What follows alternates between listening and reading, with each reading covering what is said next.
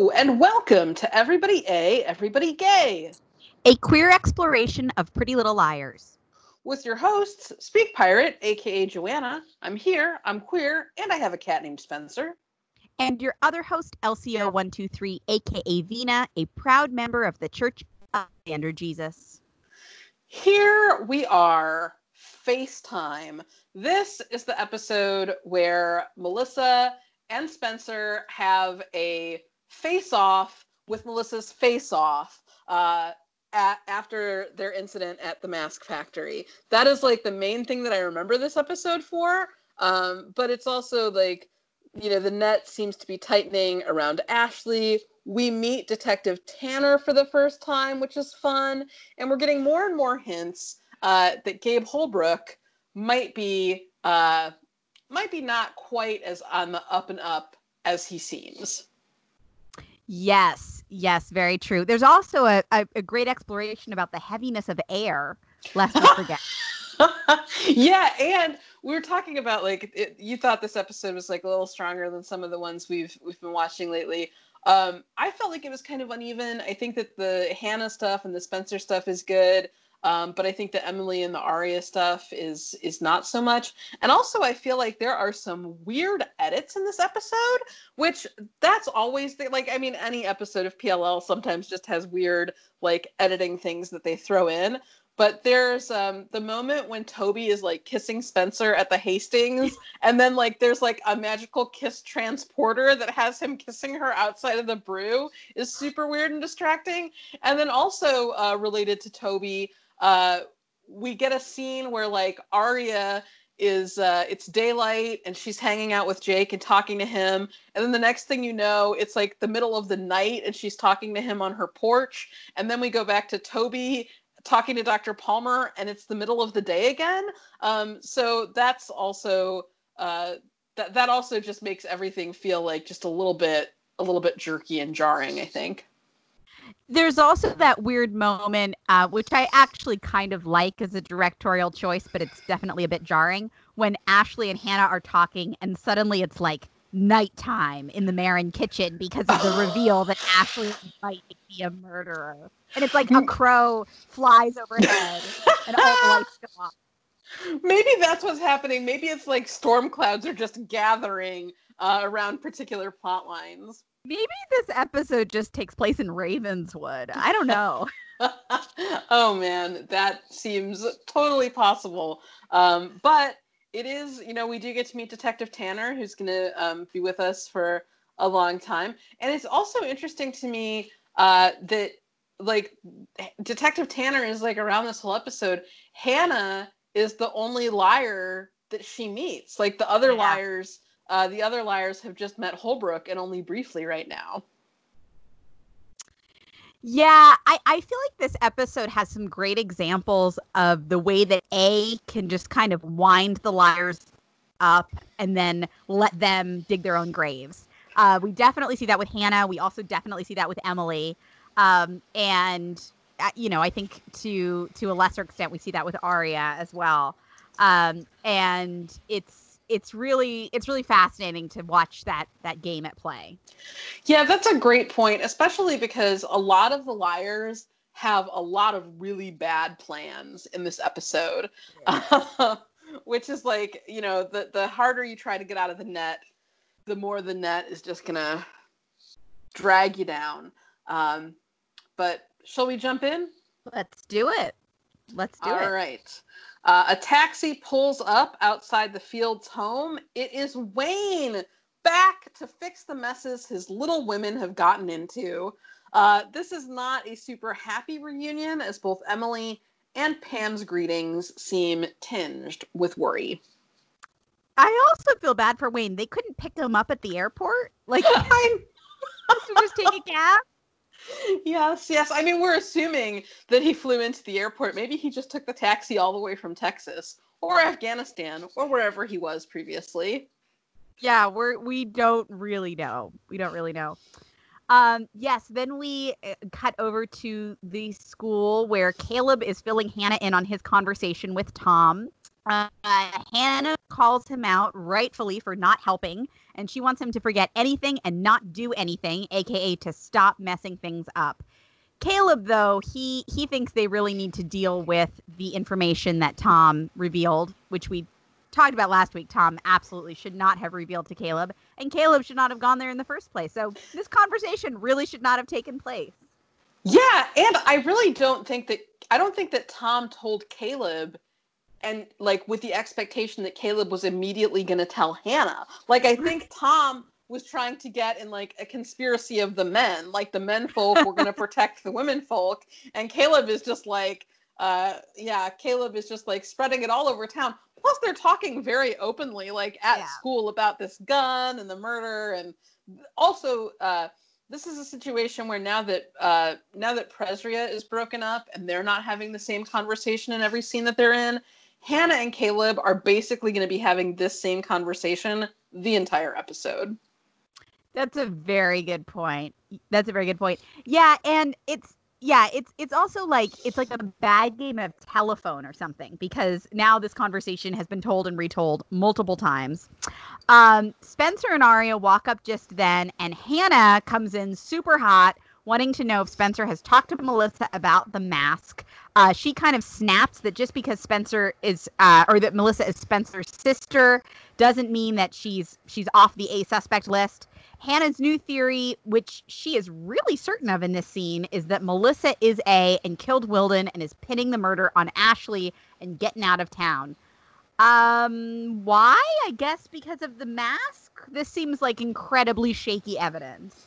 Emily walks up then and fills them in on Wayne and family services, which the liars weirdly seem to have not heard about at all yet. And then we do an interesting thing where we switch over to a car. There are two people, Linda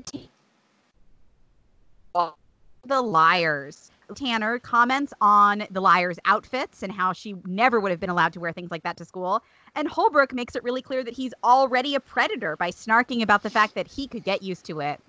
Tanner has an interesting comment back to him, implying that she picked him for this particular job.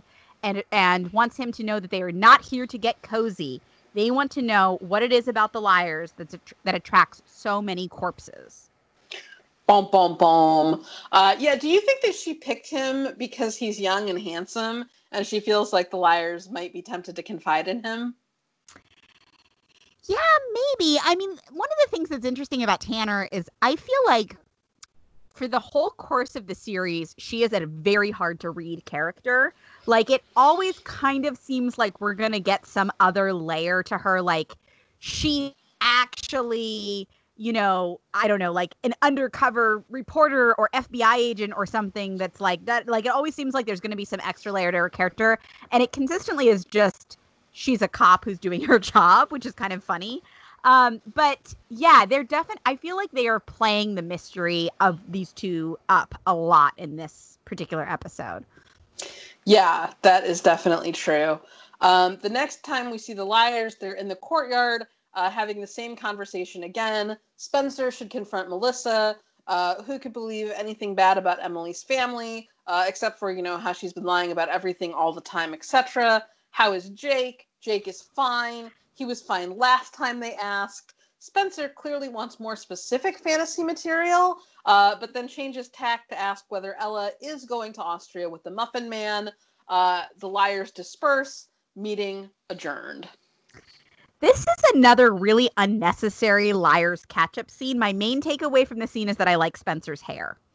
Yeah, and the fact that they throw in the "is Ella moving to Austria" bit, even though we don't see Ella or the Muffin Man or hear anything about Austria anywhere else in this episode. Yeah, and it almost feels like this scene exists just for the last line, which is like Spencer and Emily have this little exchange about surviving senior year and how it's supposed to be the best year of your life. But yeah, this is a weird one. What do you think textually is going on with Spencer's reactions to Aria and Jake? Like, what are we supposed to be reading from her reactions? Oh, I think we're supposed to be thinking that Spencer is a Presria shipper. Okay. I think that too. But it's weird. I just feel like they're sort of doing that thing. It's sort of like a Shauna situation where they're telling us to react to something, but they're not. It's like we're. I feel like the information is not all there for us to know like how we're supposed to react, because as it seems like it just feels really queer, like the way that Spencer is reacting. Oh, it does. I mean, it definitely. I choose to read this whole situation as Spencer wishes that Arya were dating her instead of Jake. But it's also really weird.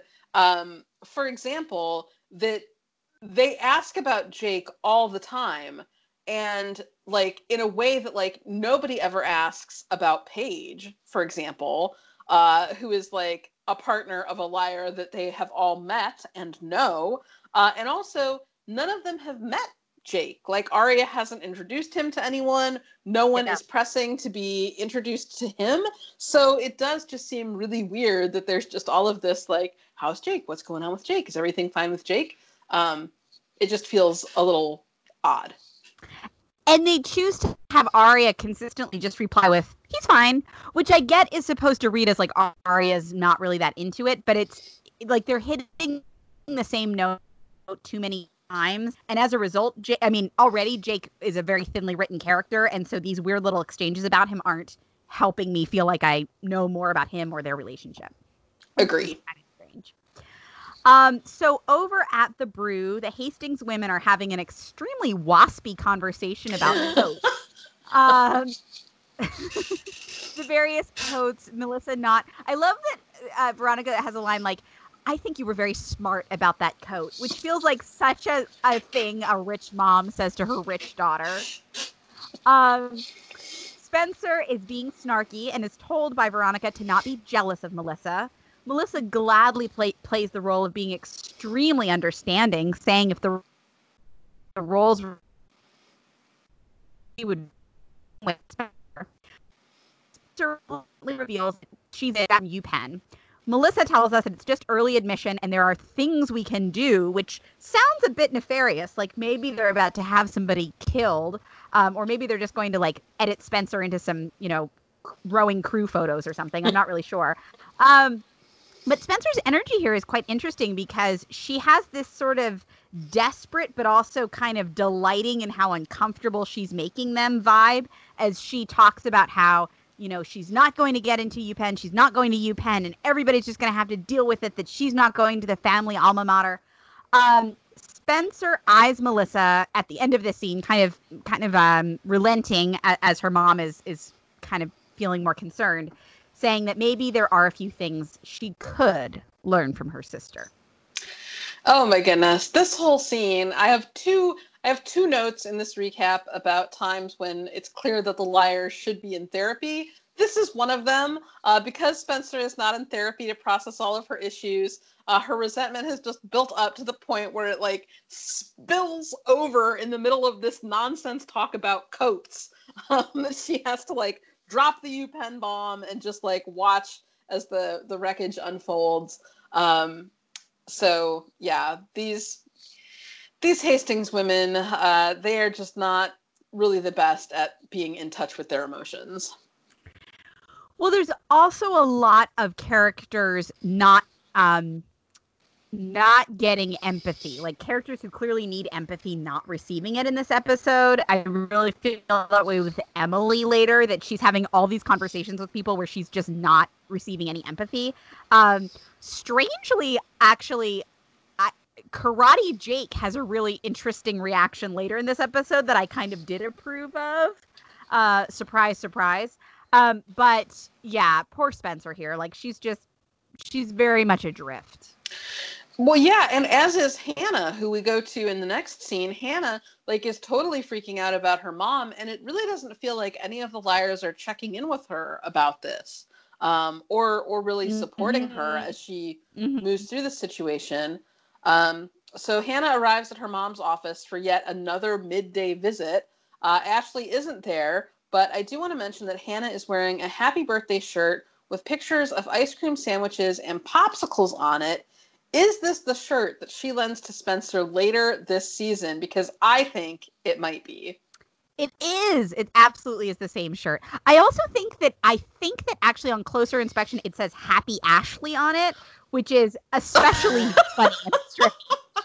Oh my goodness. Wow, good eye if that is indeed the case. So Hannah is there. Ashley comes back into the office carrying a safety deposit box and accompanied by Detective Holbrook and Tanner, who Hannah meets for the first time. The two detectives inexplicably let Hannah stay as they inventory the contents of the box. Lots of money, stacks of money, 2 passports, Canadian and American, and a gun with the serial number filed off. They ask Ashley if she's the only bank employee ever to see the contents of this box. And it's a trick question because they mean just now. But Ashley acts so jangled about it that it seems like she might just be about to confess to the Mrs. Potter situation just to, get it off of her chest. Hannah looks worried. Tanner takes a butterscotch candy and the whole entire box with them as they leave. First impressions, Holbrook and Tanner do seem like they're doing actual investigating here, and this was clearly a setup to test Ashley and Hannah's reactions, which works because they could not look more guilt-stricken if they tried. Yeah, I actually really like Tanner as a character. I think I like her energy. I like that she's really smart. And I think she's a really interesting foil for the liars. And I love how they're sort of doing the performance of, oh, we're just 2 cops looking through this safe deposit box, but they're clearly I feel like they're performing the act of looking through the safety deposit box for Ashley and Hannah a little bit, which I enjoy. What do you think of Tanner? Oh, I also think that she's a good character. And I think it's interesting, knowing the arc of her character over time. I think it's interesting to see that she comes in and she doesn't have a lot of preconceived notions about the liars. She's not Wilden. She's not automatically assuming they're guilty. But her impressions are forming as the liars themselves act sketchier and sketchier. Yeah, I agree. Do you think, so they're going through Wilden's safe deposit box. There's this money, there are these passports, there's this gun. Do you feel like the contents of this safety deposit box make Wilden seem like smarter or more together or just evil in a more put together way than he generally seemed on the show? That's a good question. I mean, I do like the way that they're just both like, oh yeah, this is his drop gun. Like, oh yeah, this is he's the kind of cop who just has a drop gun ready to go. I think, yeah. I mean, I do think it makes him seem more calculating. Before it seemed like he was kind of maybe more just sort of opportunistic and always sort of found a way to be kind of at the right place at the right time and sort of finagle his way into certain situations. But this does kind of make it seem like he was more clever. I mean, I guess we also could extrapolate that this money was from the De Laurentiis family. What are your thoughts on it? Well, I think that there's an interesting evolution in this episode with the question of how smart is or isn't Darren Wilden, how smart was or wasn't he. Later, Melissa is going to say he wasn't that smart. He was taking orders from someone. But this safety deposit box and its contents certainly make it seem like Wilden could have been a puppet master. Yeah. Or just was a puppet for somebody else. I think that there's definitely two ways to see that. Yeah. I always really liked the idea that Wilden and Prezra were connected in some way. Oh, me too, especially since Prezra is another person we've seen having giant stacks of cash sitting around. Right, and lots of surveillance cameras. Yeah. So suddenly it is nighttime, and there's a lot of suddenly it's nighttime in this episode. Emily and Spencer are on the phone chatting about Melissa and their need for leverage. Spencer is this whole time she's looking up doctors on her computer, clearly trying to locate Dr. Palmer. Emily overhears her parents arguing about social services, the looks they're getting in town, and Emily's lies. She hangs up with Spencer and listens to the conversation, looking worried. So much of this episode is just Emily. Last week it was Emily grabs her shoulder. This week it's Emily looks worried. Yeah, the stage direction of character looks worried is just all over the place because Hannah looks worried, Ashley looks worried, everybody is looking worried as the camera pans away from them tonight. Mm-hmm. Absolutely. But this leads to Emily hatching bad plan number 1 of the episode. Plan that is clearly going to make things worse. She goes back to her doctor and seems shaken and stressed out as she assures him there's nothing wrong, no problem, nothing to see here. She asks him if he called social services and then demands that he call them back and tell them how everything is all good because she says it's all good, and stop pressuring her and asking questions because everything is fine. This only makes it seem more suspicious and makes him have his radar up even more that someone is kind of forcing her to say all this to make the investigation go away. But before she storms out, he tells her that she has a partial tear of the rotator cuff on her shoulder and she will need to rest and rehab to make it heal, or else they'll have to do surgery, the results of which can be unpredictable. Also, she is not supposed to swim as it would risk more damage. Oh, Emily. Yeah, nothing like coming in wide-eyed at a 13, insisting that you're not under pressure to be here in a way that makes you seem absolutely under pressure. Also, the way that the doctor informs her of this partial rotator cuff tear, it's like it's in this very sort of by the way, like she's about to leave and he's like, "Oh, by the way, your arm is going to fall off if you ever swim." The way it's framed, like, one of the weird things about this episode is like they frame surgery almost as a death sentence. Like, I get that, like,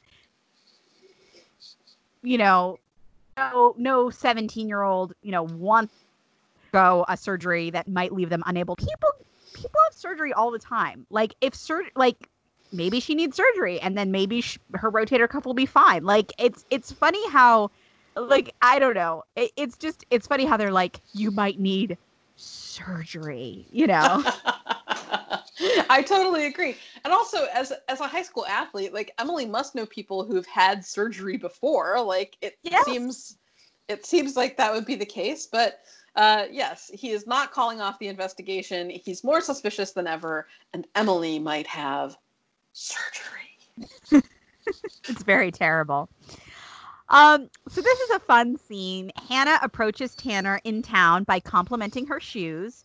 Multiple liars are definitely going overboard to prove that absolutely nothing is wrong.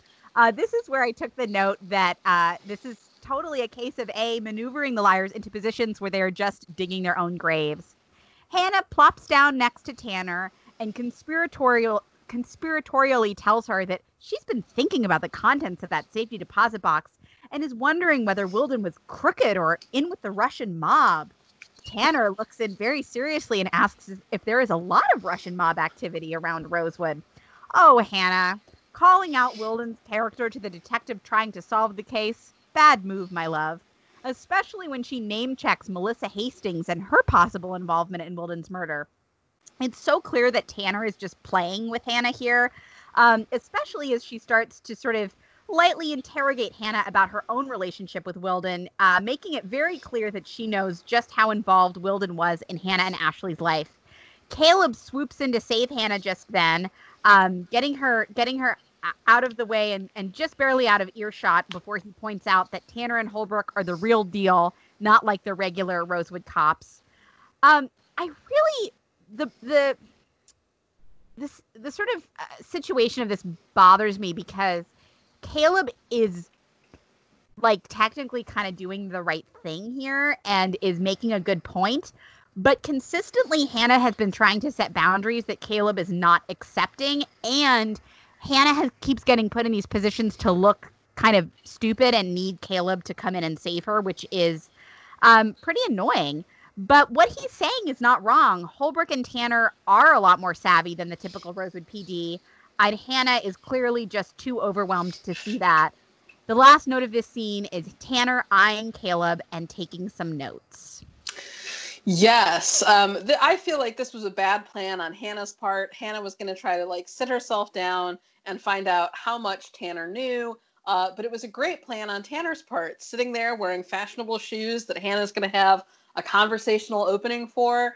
And also that Tanner gets a lot more information from Hannah than she gives. Like when Hannah talks about Melissa Hastings, who like, again, this is not very damning evidence. Hannah's evidence is Melissa Hastings went to high school with him, and he had a boat in Cape May, and Melissa went out on it a few times. Like, that is not really a smoking gun there, Marin. But Hannah, wants to put it out there. But as soon as she mentions that boat, Tanner, like, zeroes in, like, have you ever been out on that boat? And, like, really probing what Hannah's relationship with Wilden was like in a way that Hannah does not expect and is not prepared for. So this is a great interrogation on Tanner's part, I feel like. And also, this is like a weird moment when Hannah and Caleb are walking off, and then Caleb and Tanner exchange this long look. I feel like this is like a dropped plot line where it seemed like maybe there was going to be a previous connection between Tanner and Caleb that just never really gets followed up on. And I don't know, I mean, at the time it could have been that like, Caleb was a snitch for her or something when he was mixed up in the auto theft ring or what it was. But like Caleb really he hasn't really interacted with either of them, Tanner or Holbrook, before this point. So his like fear of them seems like it might have a source that we don't know about. That would have been really interesting if he did have a history with one or both of them when he was working with the actual bad guys in Allentown. Well, because they're the state police, so it's like a big deal is made of that. So and it is true that he's really sort of framed as this, super, super knowledgeable when it comes to the two of them. Well, yeah, and also, even though it may be a right thing for Caleb to try to like extract Hannah from this situation when Tanner is investigating and interrogating her, it's definitely like if that was the right move, it's for sure the wrong move to follow that up with a demand for gratitude that then leads to a fight between you and Hannah while Tanner is still watching you. Like that was easily avoidable. Yes. Yeah. Oh, completely agree. Oh boy, from one fun couple to another, Spencer has written down an address for Dr. Lewis Palmer, MD. It's in New York State, and he's not listed as staff at this particular facility, but Spencer theorizes he's probably a consultant or emeritus or something like that. Toby, who could not even Google on his own behalf, who like Spencer had to like spend all of her time tracking this down. Toby takes one look at this piece of notebook paper and decides this is right. This must be it. And he needs to leave right now to go and question this guy and find out the truth about his mommy. Spencer, who thought that she would also get to go based on all the work that she did to track down this information and how generally useless her man friend is without her, is surprised to learn that she is not welcome to join. Toby needs to rush the fuck off to talk to this man right now, and he has no time for Spencer's machinations about her sister. He takes off right after Kiss teleporting her to the door of the brew. Yeah, this is such a weird scene. Like Spencer's like, don't you want to call first? And he's like, well, I don't want to give him a chance to not talk to me. And it's like, so just no heads up, no information. You're just going to go. You're just going to go and fly off. And the one person who has been gathering information for you on this, Spencer, the one person who could probably do a pretty good interrogation, Spencer, is just simply not welcome. Well, and it's like he's acting like because she needs to deal with the Melissa situation, but like they're not even going to do the Melissa plan this night. So it's very sketch. I don't know what exactly Toby is thinking, but he has to fly off and go do it all on his manly man lonesome. Well, it's also not clear like I feel like they frame this. It's another like Toby's leaving town moment. Like they sort of frame it as like he's like going off to war, which there's a lot of scenes like that where it's like Toby's going to like a job in Bucks County or whatever, and they frame it as like Toby's leaving. Better say bye to Toby, you know? Well, he grabs like a weird duffel bag or something as he's taking off. Like it's like a duffel bag, like at the end of Bedknobs and Broomsticks when that guy's gonna go join the army and he has the duffel slung over his shoulder. Like that's the level of duffel that Toby seems to be taking with him on this mission. Yeah, it's very very strange. Do you want to? Should I take us to the second part of this scene? Oh yeah, I just took them up to the kiss teleportation, so Okay. I figured you could take on the brew with Arya. I'll take on what happens next. So Arya, who has been watching this magical kiss, immediately thinks that Toby is going to find the lair. And Arya just like makes this conversation really easy for Spencer. She's like, "Man, A sure holds a grudge, huh?" And Spencer's like, "Huh, yeah, A sure does." The liars talk about the masks. Arya, Emily shows up too. Arya weirdly suggests that Shauna is involved, then is surprised when Emily suggests that Shauna is involved. Like Spencer's like, "Where would you go if you needed a mask?" And Arya's like, "Somebody who works at a costume shop." And Emily's like, "Oh, so you're saying Shauna?" And Arya's like, "You think Shauna's involved?" And I'm like, what I mean, you're playing, Arya? her name at this point is still Shauna Costume Shop, so it does seem like not much of a leap. She's like the only person they know who works in a costume shop. And Arya just suggested her. Like Arya says costume shop as though that's the answer, and then is surprised. Like, why is everything related to Shauna so weirdly written that like the characters suddenly are not acting like humans anymore? Like Shauna, when we're supposed to believe that Shauna and Emily have been like flirt texting for a while, and there's absolutely like zero evidence of that or romantic chemistry or anything. Like it's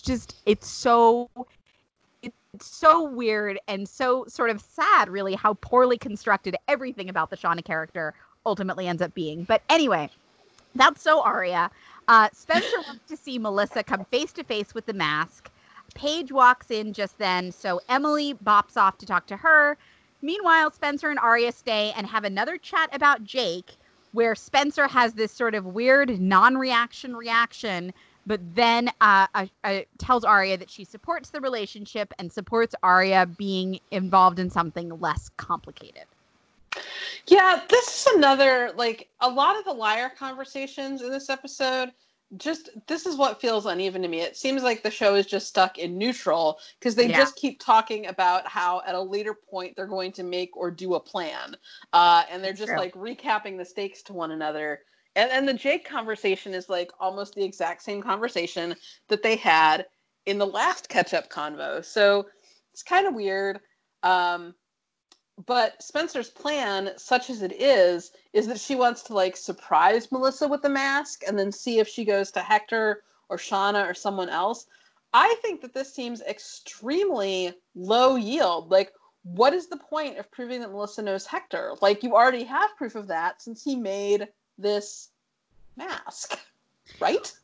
Well, I just don't understand what the masks are proving at this point.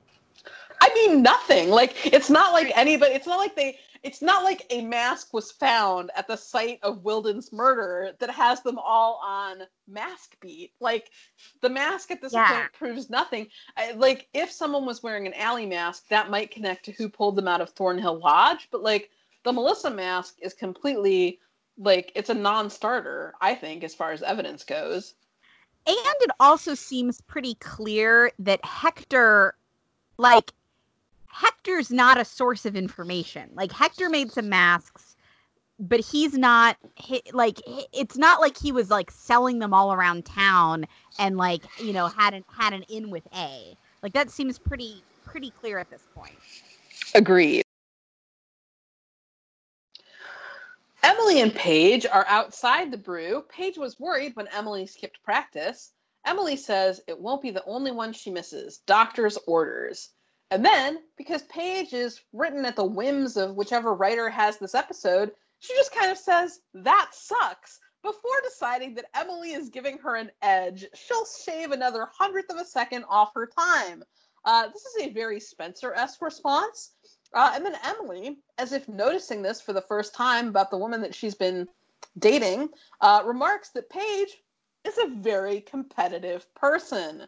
Then she follows that up with a trailing "what if," which I think we're supposed to think means, what if she can't ever swim again? Or what if she can't keep up anymore? It would be much better if she followed all the way through on that thought, but she doesn't, and Paige lets it go. Yeah, I feel like Paige is written super inconsistently at this point in the series. I think that the Paige in this scene, I like this Paige. I have to say, I like this Paige more than the like wide-eyed, incredibly optimistic, whistling through a graveyard Paige that we sort of been getting and will get again later in this episode. And I actually think that there's a really interesting question at the heart of this, which is that, Emily and Paige are, like, they have this history of being rivals, right? And there's swimming is this thing that bonds them together, and this thing that they kind of, they push each other to be better, and they sort of, the competition even is an element of their romance. And if that is gone, sort of what do they have left? I think it's an interesting question. I don't think it's one that the show ever really fully reckons with, because I think, like, where the relationship is going to go this half season is just kind of, I don't know, like, it's just a lot of bad communication. But I don't know. I think it's an interesting conflict that's not really fulfilled. Yeah, I would certainly agree with that. Yeah. So on to another couple with bad communication. Karate Jake and Aria. They are walking in town, presumably either on their way to or having just finished a date that Aria and Prezra did the exact same version of, 6 months ago. Karate Jake is telling Aria all about the charms of Jackie Chan when Malcolm bursts out of a bookstore, very excited to greet the woman who landed him in the ER for bed jumping. First of all, nobody notices that he's gone for like way too long, which is super awkward. Or not awkward, just bad. But this scene is super awkward because this Malcolm is like asking why Aria doesn't come around anymore. And Aria kind of, waffles a bit about how she just doesn't have as much time and she's busy and things are complicated, yada, yada, yada. Go back inside, Malcolm. I don't want to talk to you anymore. So Malcolm runs back inside, and then Aria, like, very weirdly doesn't explain who this child is to her. So Karate Jake gives her a very easy out, being like, "Oh, is he like friend of the family, this Ezra guy, Malcolm's father?" And Aria just tells him, "No, one of my teachers," and keeps walking. Oh man. Yeah, I mean, Malcolm is like super, like, overly convenient and really grating in this scene. Get your fake son out of here, basically. Well, and also, like, I think that this is a case of, like, Aria's subconscious is pushing her to tell Jake about the Prezra situation, because she so easily could not have brought up the fact that Prezra is her teacher, and then chooses to make it as weird as humanly possible. Yeah, that is definitely true. Also, Aria is like so much Ella's daughter that she winds up apologizing to this child who she owes nothing to about the fact that she's just been busy lately. Sorry, little kid. I'm not having sex with your father, my teacher, anymore. So I haven't been around much. Oh my gosh. So next scene, we transition from broad daylight to darkest night. where Arya and Jake are on her porch, and she has presumably spent the entire day, like from blazing early afternoon to now almost midnight, giving him the whole entire history of her and Prezra Fitz. Well, she would know. She's so good. This poor man. She probably read him out loud the first 300 pages of her diary that she wrote about Prezra. Oh my God. She probably read him B26.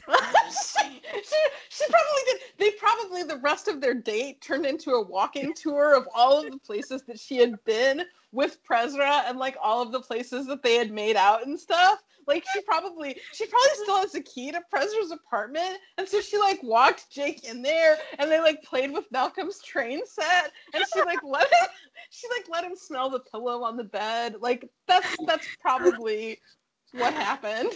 Oh my God.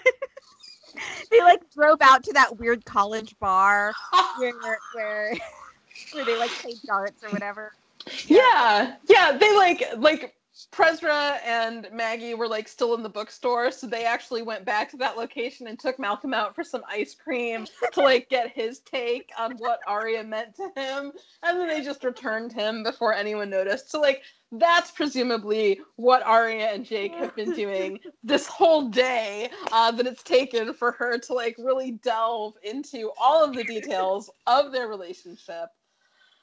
Jake loses all of the points that he had earned with me thus far by saying he knew she was interesting. He just didn't know how interesting. Now, I mean, credit for using the word interesting instead of damaged, or like disaster manic pixie dream girl. But I feel like characterizing her as interesting because this backstory is a concern. And then Arya says very wistfully that when she tells the whole story like that, it sounds kind of like a movie. Ugh. He asks black and white or color, and then Arya says the happy parts are in color. The sad parts are in black and white. Oh my gosh. Jake calls her out on not being over it, and she insists that she is, even though she just spent literally hours telling him every single thing about this past relationship, even though she probably made him do some teacher-student role plays with her that he was not comfortable about. She's like, no, I am over it. I have to be. And then she kisses him. And I will say, I do like that he stops her and says, do you really want to be with someone who would kiss you after they hear a story like that? She says, well, she has to move on, full speed ahead. And then he tells a karate story about the difference between being hurt or being injured. And as he leaves, she asks if she can call him, and he says that she can. Yeah, interesting comment aside, I actually do like Karate Jake for the most part in this scene. I really appreciate his comment to her about, would you really want to kiss somebody who would, or would you really want to be with somebody who would kiss you after a story like this, which I feel like is another one of those moments. For some reason, the only characters that get to acknowledge that Prezra is a predator and Prezria is fucked up are like Arya's other boyfriends. And Karate Jake kind of gets to do that here. I also kind of like him doling out this piece of advice and then being like, this is the only piece of advice I know how to give. I say it for everything. Like, sometimes it works, sometimes it doesn't, which like, this dude absolutely is a dude that would have one piece of advice that he tells everybody, and it's a karate metaphor. But also, I wonder, like, halfway through this scene, how old is Karate Jake supposed to be? Is he perhaps even older than Prezra? I mean, I think he's supposed to be, I think he's supposed to be, like, in his early 20s, I think, probably. Okay. So, theoretically, he could be older than Prezra. Or as Prezra. Yeah, I would say, yeah, true. He's not her high school English teacher, but yeah, he is probably older. I feel like this is another case, like the PLL thing that they always do, where it's like, because Prezria is so messed up, because he's her teacher, like, oh, anybody else who's just in their vague early to mid mid-20s dating a high schooler. It's totally fine. Bring it on, Talia. Bring it on, Jake. Bring it on, like, whoever else. I don't know. It's a little strange. But also, at the end of this scene, I noticed that the Paley theme was playing, which was very... Boo. Get your own theme, straight people. Exactly. So suddenly we're, like, in midday again. And Toby finds himself at some creepily idyllic outdoor hospital and approaches Dr. Palmer, who is sitting on a bench all by himself, looking a bit worse for wear. Toby is here to ask about his mother and is invited to sit by Dr. Palmer. This is inappropriate, and I also don't trust that Toby has adequately prepared himself for whatever he might learn here. Oh, I totally agree.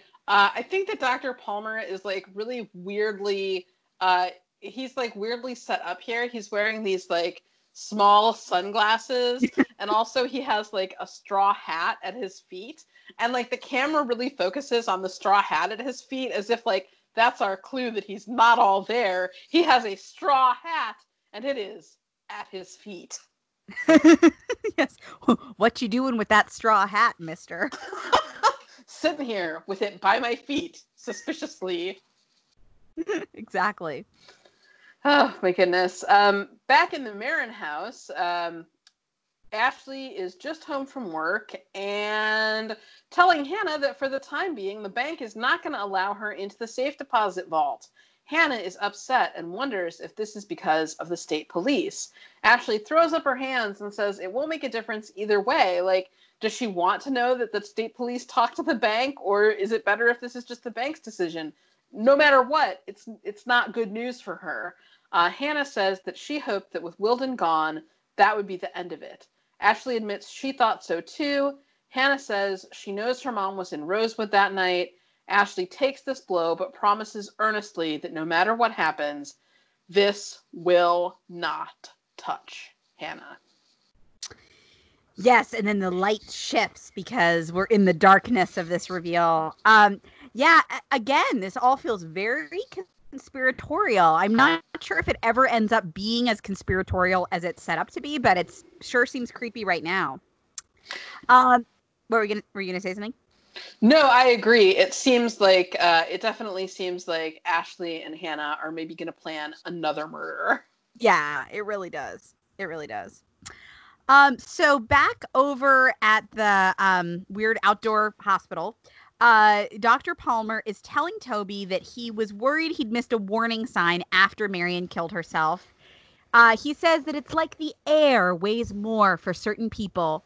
Toby seems to suggest that Marion might have been pushed and probes at whether Palmer thinks that she jumped. He wants to know if she had trouble with other patients or staff, and Palmer reassures Toby that she loved him. Toby is like taking the bizarre details of Palmer's speech to mean all sorts of different things. But when Palmer starts going on and on about the heaviness of air, Toby recognizes that all is not as it seems, and Palmer may not be all there. Toby miraculously is able to figure out that Palmer is a patient of this facility. I had totally misremembered this scene that Spencer actually had to go and figure that particular detail out because Toby couldn't. But a note that I took during this scene is like, wouldn't it have made a lot more sense if Toby joining the A-Team initially was rolled into this mom storyline, especially with all of the Radley connections? I feel like we could have saved ourselves like 2 seasons of Toby drama by combining those two storylines and kind of upping the stakes for Toby a little bit. Anyway, he's readying to leave, but Palmer calls out to him to tell Marion to stay away from that girl, the blonde girl. There's something wrong with the air around her. Now, I know that we're meant to think he's probably talking about Allison, but he's talking about Bethany, right? I think so, or Cece. It's unknown. Yeah. It's one of the many blonde girls who are just running around town at all times. Exactly. Yeah, this is like when he started talking about the air being heavier, I was like, oh, can this show not just ever talk about depression? Oh my God. But then it became clear that like him talking about the actual physical weight of air was like his whole kind of demented thing. And I was like, oh, well, okay. Exactly. Yeah, it's funny how the show, there's so often times I feel like the show comes so close to delving into like the real heart of an issue. And I feel like that's so much the case here of this idea that Toby seems to really have not be able to marry the idea that his mother loved him with the idea that his mother killed herself. And I think that the show is, if they had written this storyline better and more sensitively, it could have been an exploration of that idea, or Toby coming to a place where he could accept that idea. But unfortunately, that is not the story that they're telling. Yeah, that's definitely true. And I would also say that like that's something that Toby should be dealing with in therapy, like reconciling those two, like, you know, kind of what he feels are contrary ideas about the facts of his life and about his mother's death. But also, I think that anyone should be extremely wary of any, like, you know, any person involved in the therapy profession who is this willing to immediately start talking about a patient. Oh my goodness. Oh, I mean, he like, there was like no arm twisting, nothing at all. This guy was just like so delighted to talk to. And like, he doesn't know who Toby is. Toby doesn't show him any identification or anything. Toby could be literally anyone. And this guy is like, here, let me give you all of the information about this person who I talked to, who had suicidal ideation. I completely agree. Yeah. Over at the House of Hastings, Melissa is pouring herself a glass of white wine as an unseen person watches through the window. Reveal shot shows the watchers to be Spencer and Arya, who have set up some kind of mask sting operation, which Spencer is recording and narrating, I guess, in case the viewers can't follow it. They have put the mask in Melissa's suitcase, which they have also moved into the living room from the barn. Melissa finds the suitcase, finds the mask, looks weirded out, sits with it for a moment, then leaves in a hurry as Spencer and Arya follow her. Now, what in the world is this about? Like, what would they have done if Melissa just, like, saw the mask, thought, this is weird, and threw it in the trash? Yeah, the idea that absolutely Melissa there's only one place she could possibly go after this, and it's to confront Hector, is, I guess we're just supposed to believe like Spencer knows Melissa so well that she knows that Melissa would do this. But I don't know if I necessarily feel like Melissa would do this. It feels very inconvenient. That being said, I enjoy Spencer's narration. I feel like Troian's really having fun with all of her, you know, okay, work it out, Melissa. Good girl. Now what are you gonna do? Like she's having a good time. It's true. Oh man, this scene. So Wayne and Pam are attempting to do some hardcore parenting, laying into Emily about what she's been keeping from them. Have they tried showing Emily any empathy yet? It seems like that's somewhat missing from their approach, especially if they do think that Emily is being abused. Hammering her like this might not get them the reaction that they're wanting. It also seems like Pam hasn't tried to talk to Emily about her injuries until Wayne was here, which does feel consistent with the Fields' marriage, but it also feels like perhaps a missed opportunity. Emily doesn't have any answers for them, asking them to trust her, that she's not being hurt, and that she will figure this out. Wayne has a really interesting comment where he says, this has nothing to do with trust. This has to do with what we have a right to know as your parents. And what's so funny about that is, like, of course this has to do with trust, because if there was a greater degree of trust that Emily felt, she would be able to divulge what's going on to them.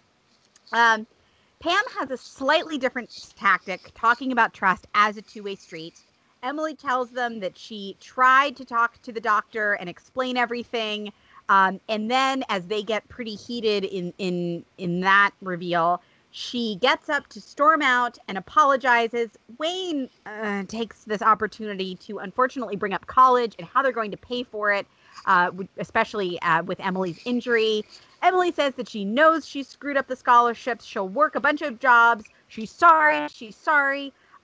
She doesn't know if this is over, and she runs out, and her parents yell after her and go as far as the sidewalk, but do not chase her down the street. This is just a bad situation. I just feel like this is so contrived. Wayne has always been very understanding with Emily before, and his like strongman stance here seems out of character. The fact that the social services investigation has involved like interviewing every single person in town that Pam and Wayne have ever met, but has not yet involved talking to Emily. And also the fact that like Emily's big move here is to just run away from the situation while they yell at her down the street. But again, like as soon as Emily is out of sight, like she's out of hearing range. It all feels this whole thing feels a little forced in order to get us to the point we're going to be at with them at the end of the episode. Yeah, and it's another case of a PLL storyline that I feel like potentially has good bones. Like I think that the idea of family or social services getting involved with one of the liars' families and basically looking at all of the evidence of everything that's been going on and being like, what the hell is happening to this kid?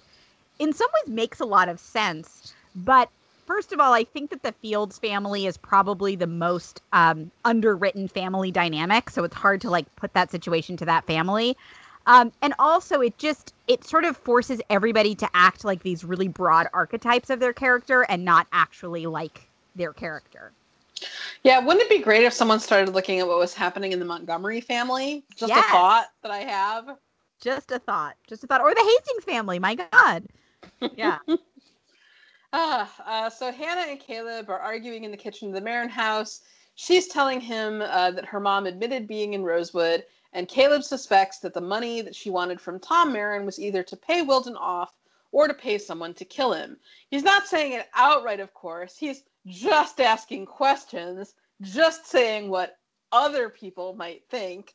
They are interrupted in this argument by the doorbell, and it's Gabe. Notice the way he first names himself here, and Detective Tanner wanting to talk to Ashley.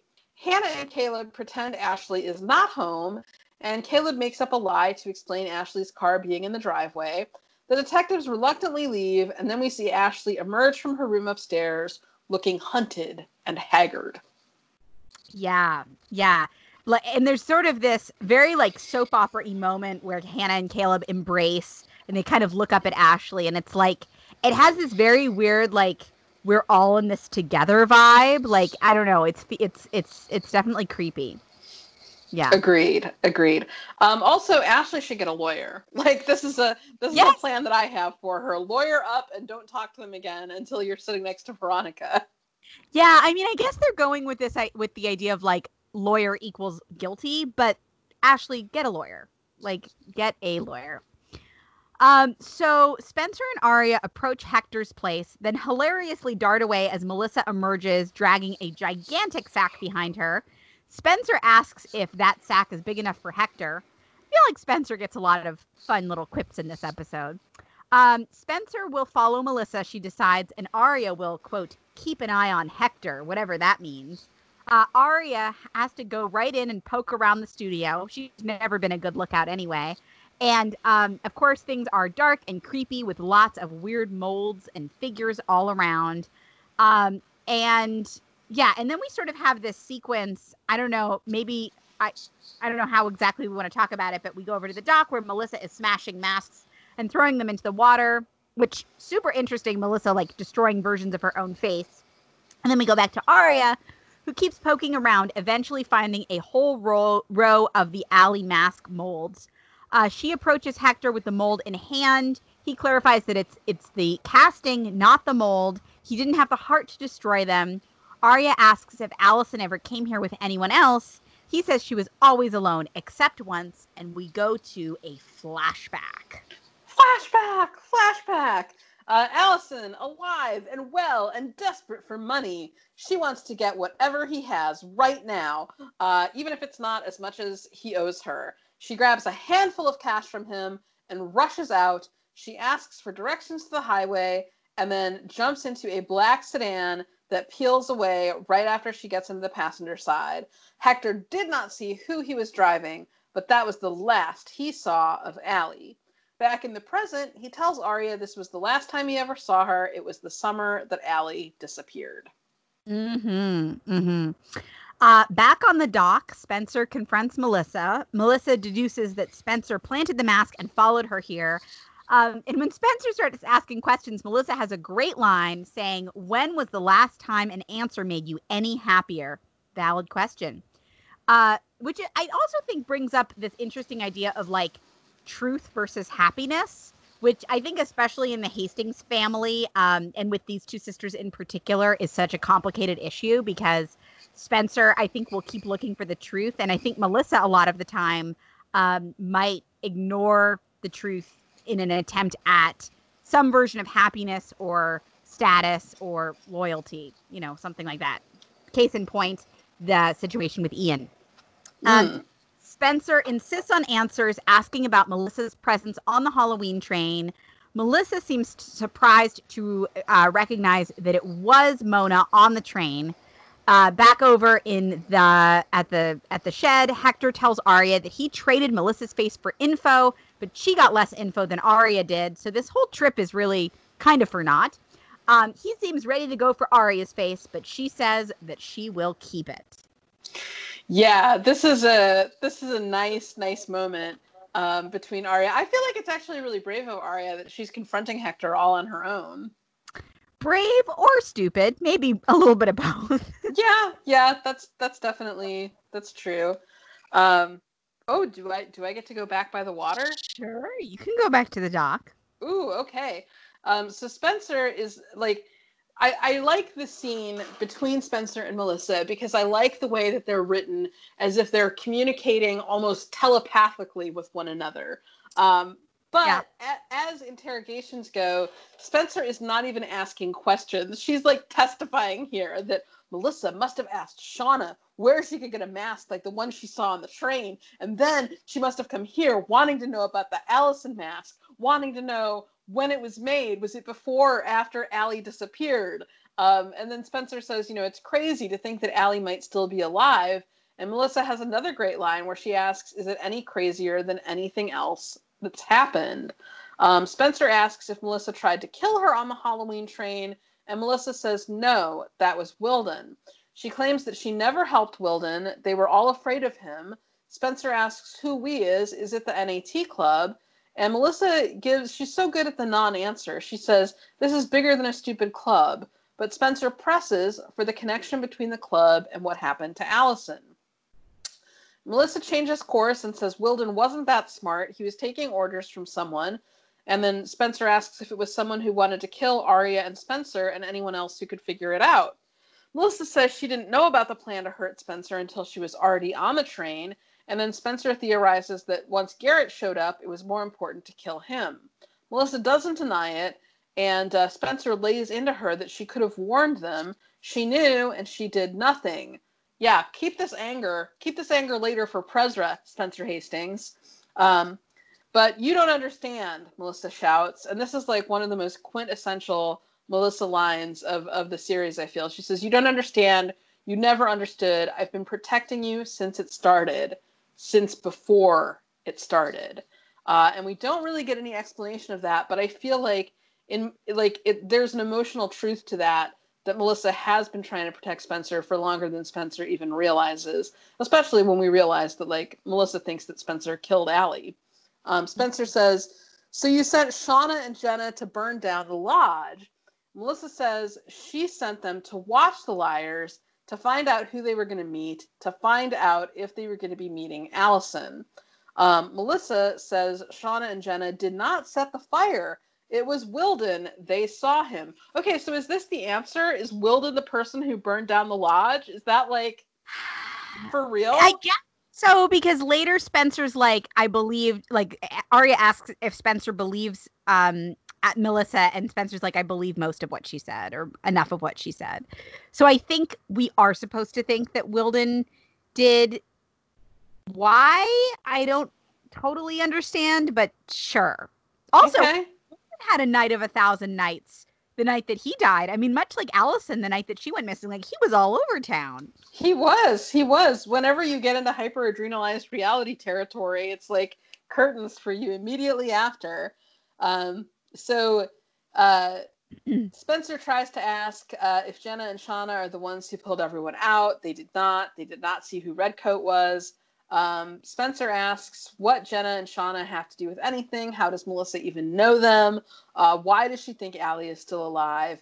And there's a very pregnant pause where it seems like Melissa might be about to respond. And then Spencer asks if she killed Detective Wilden. Melissa tells her to drop it, let it go, or it will come apart in ways you can't even imagine. Which again is like setting up this giant conspiracy theory. One thing that I still really have a question about after this is the connection between Melissa, Jenna, and Shauna. Like, where that comes from. Is it just that they're all queer? I'm not really sure. Throuple, I don't know. Why would Melissa send a blind person to be lookout? I'm not totally sure about that. Like, there are some questions. Well, and Jenna and Shauna, like, what were they doing? Did they just start making out in the woods that they missed? They missed being able to save the liars from the fire. They missed spying to see who Redcoat was. Like, what the heck were they up to? Yeah. It feels like maybe sending like a new couple who's like all over each other to the secret spy mission was maybe not the best choice. No. Yeah. No, but this is I mean, I guess technically this is an information dump and it's pretty suspenseful the way it's written. But it's also really sort of not, because I don't really feel like we learn that much new stuff. No, I agree. And with Melissa, you can never be sure if what she's saying is the truth or a lie. Mostly it's like she answers questions with questions, which is, it's fun. But it's not giving us a ton of good information. Yeah, agreed. So Paige is swimming some laps in the darkened pool when somebody comes in. There's a weird moment of spooky music, but it is just Emily. Emily sweetly wraps her in a towel, but is clearly distraught about something. Yes. Back at the dock, Spencer is fondling pieces of the broken Melissa masks as Arya arrives by the water. Where is Melissa? She's gone. Where? Does it matter? Spencer asks. Spencer takes a big piece of a Melissa mask out and tosses it into the water. So after all of this, Spencer just let Melissa go. Spencer just made an executive decision that all was good, and Melissa just was allowed to go on her way. I feel like the whole rest of this episode plays out like Spencer might have just killed Melissa and thrown her in the lake. Yeah, that is absolutely what it seems like. 100% for sure. Because Spencer is really sort of dark and creepy when she says she's gone. And then later on, Arya is kind of asking about Melissa, and Spencer sort of shuts her down in a way that makes me, that like, you could, and like, there's all the broken fragments of Melissa's face in the water. Like, it totally feels like Spencer could have just like pushed Melissa in the water and held her under, and Melissa might be dead. Agree. So back at the pool, did you want to say something? Oh, no, go ahead. Back at the pool, Emily is telling Paige that it shouldn't have happened like this. Paige tries to make light of their situation, joking about Emily letting the car hit Mona and Arya, then insisting that they can find another dream. Paige, once again, is glamored by Emily's love, only able to see the glass as half full, when what Emily really needs is some empathy and for them to have a real conversation about this. Emily admits that she isn't sure if she can be the girl who sits in the stand and watches Paige win. Paige, who has taken her magical thinking optimism pills, says that Emily will swim again no matter what, and that she won't need surgery. Emily seems to feel like she has to offer Paige something, so she calls herself lucky. They are sweet, but I wish that this conflict got to be more nuanced. Oh, yeah, 110%. I do feel like this is another time when I felt like the liars should be in therapy, because when you say, what if I can't be the girl who sits in the stands and watches you win? Emily, that is something you should say to your therapist, not your partner. Oh my goodness. Like, work that out. Like, workshop that a little bit, Emily, before you bring it to Paige. That's a suggestion I have. But Paige really rolls with that. Like, she really, like you said, she's not like looking too hard at anything that's happening here. But I feel like overall, Paige's response, it's optimistic to a fault, but it's also very generous. Like, when she talks about how they can find another dream, she's willing to give Emily a lot here. She's willing to give Emily a lot more than Emily is willing to give her. Well, I feel like what's happening subtextually with Paige here is that she is terrified that she is going to lose Emily. And so she is holding on to her with everything she's got and just sort of, literally grinning and bearing it and, whistling through a graveyard and just being like, it's fine. Everything's fine. We're not going to break up. We are not going to break up. I still have the dorm room simulation on my computer. And by God, if it's the last thing I do, we're getting to that dorm room. Like, she is so determined.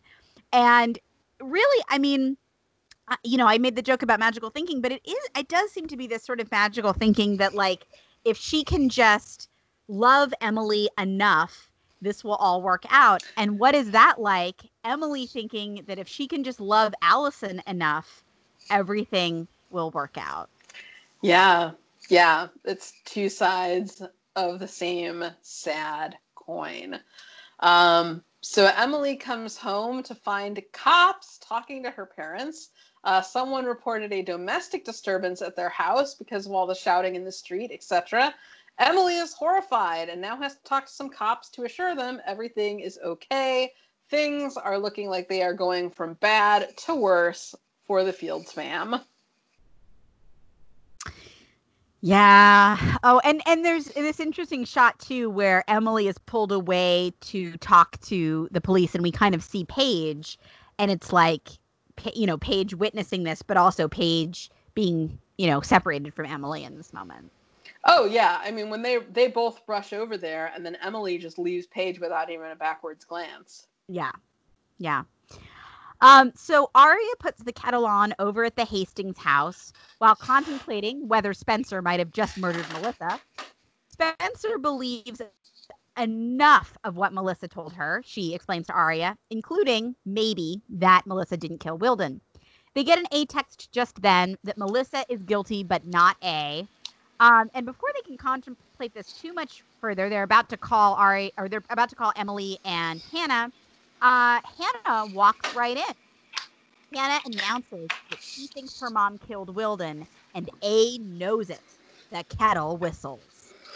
Oh my goodness. Yeah, this is a very dramatic last line of the episode, with the kettle boiling ominously there in the background. And then we get to the A tag, which we've got some black boots, we've got a dripping net, and we have got the pieces of a Melissa mask being lovingly glued back together by A. I like to think that this is probably Charlotte herself, and that she is just gazing lovingly at the recreation of Melissa's face. I like that a lot. Now, I don't, correct me if I'm wrong, I don't think we ever see the Melissa mask again. No, I don't think we do either. Yeah. It's funny how it's sort of set up as like this thing, and then maybe they just realized that it didn't look enough like Melissa to really matter very much. Yeah, I felt like maybe that was why Spencer was surprising her with it, because otherwise Melissa could just be like, I don't see it. That's not me.